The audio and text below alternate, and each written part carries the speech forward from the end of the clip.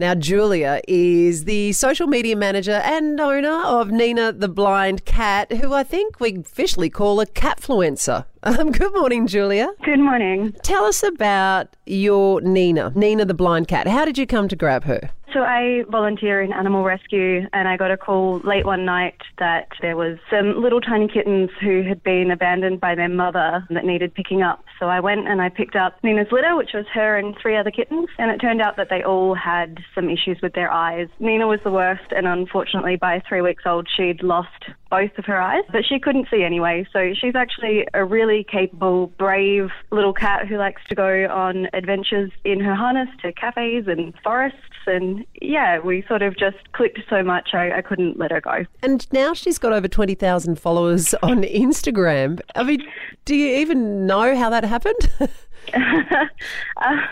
Not really. I mean, if I knew the secret, I would tell you. But I think she is very cute. I'll give her that. But also we started the account to try and raise money for her siblings' eye operations that they needed. Mm-hmm. And thankfully a bunch of other accounts online, there's a lot of support for animals and animal rescue online, and they got behind her. And so sort of from that she gained a following for her sort of can-do attitude. Mm. And yeah, it's just sort of grown from there. The cat-do attitude, I think we call it, Julia.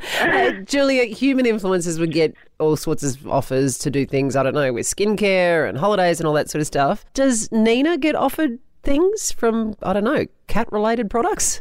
People? Yeah, she does. We've done a few promotions of cat food. She gets some pretty ridiculous things, though. I remember the one I thought was funniest was a tights company wanted her to do promotion for them, and I could not imagine how I was going to advertise tights on a cat. As in tights that you're pulling on your human legs? Yeah, like stockings. Oh, mate, they're hard enough to get on human legs, let alone cat legs.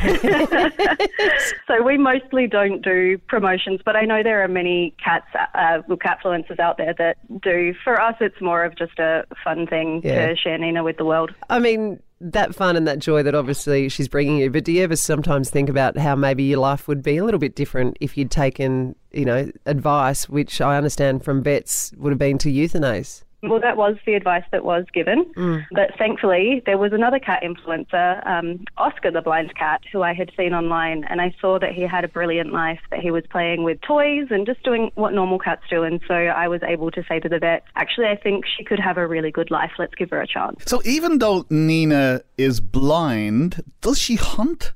Well, she's an indoor cat, but she has these little fluffy toy mice that she actually does sort of hunt and carry around the house. And I often wake up with, she's like thrown one on my face. So I guess, yes, she does kind of hunt. Wow. Well, look, I'm so glad you have this beautiful relationship. You can check it all out. Go and see Nina the Blind Cat on Insta and everywhere else. And in the meantime, Julia, thank you so much. My pleasure.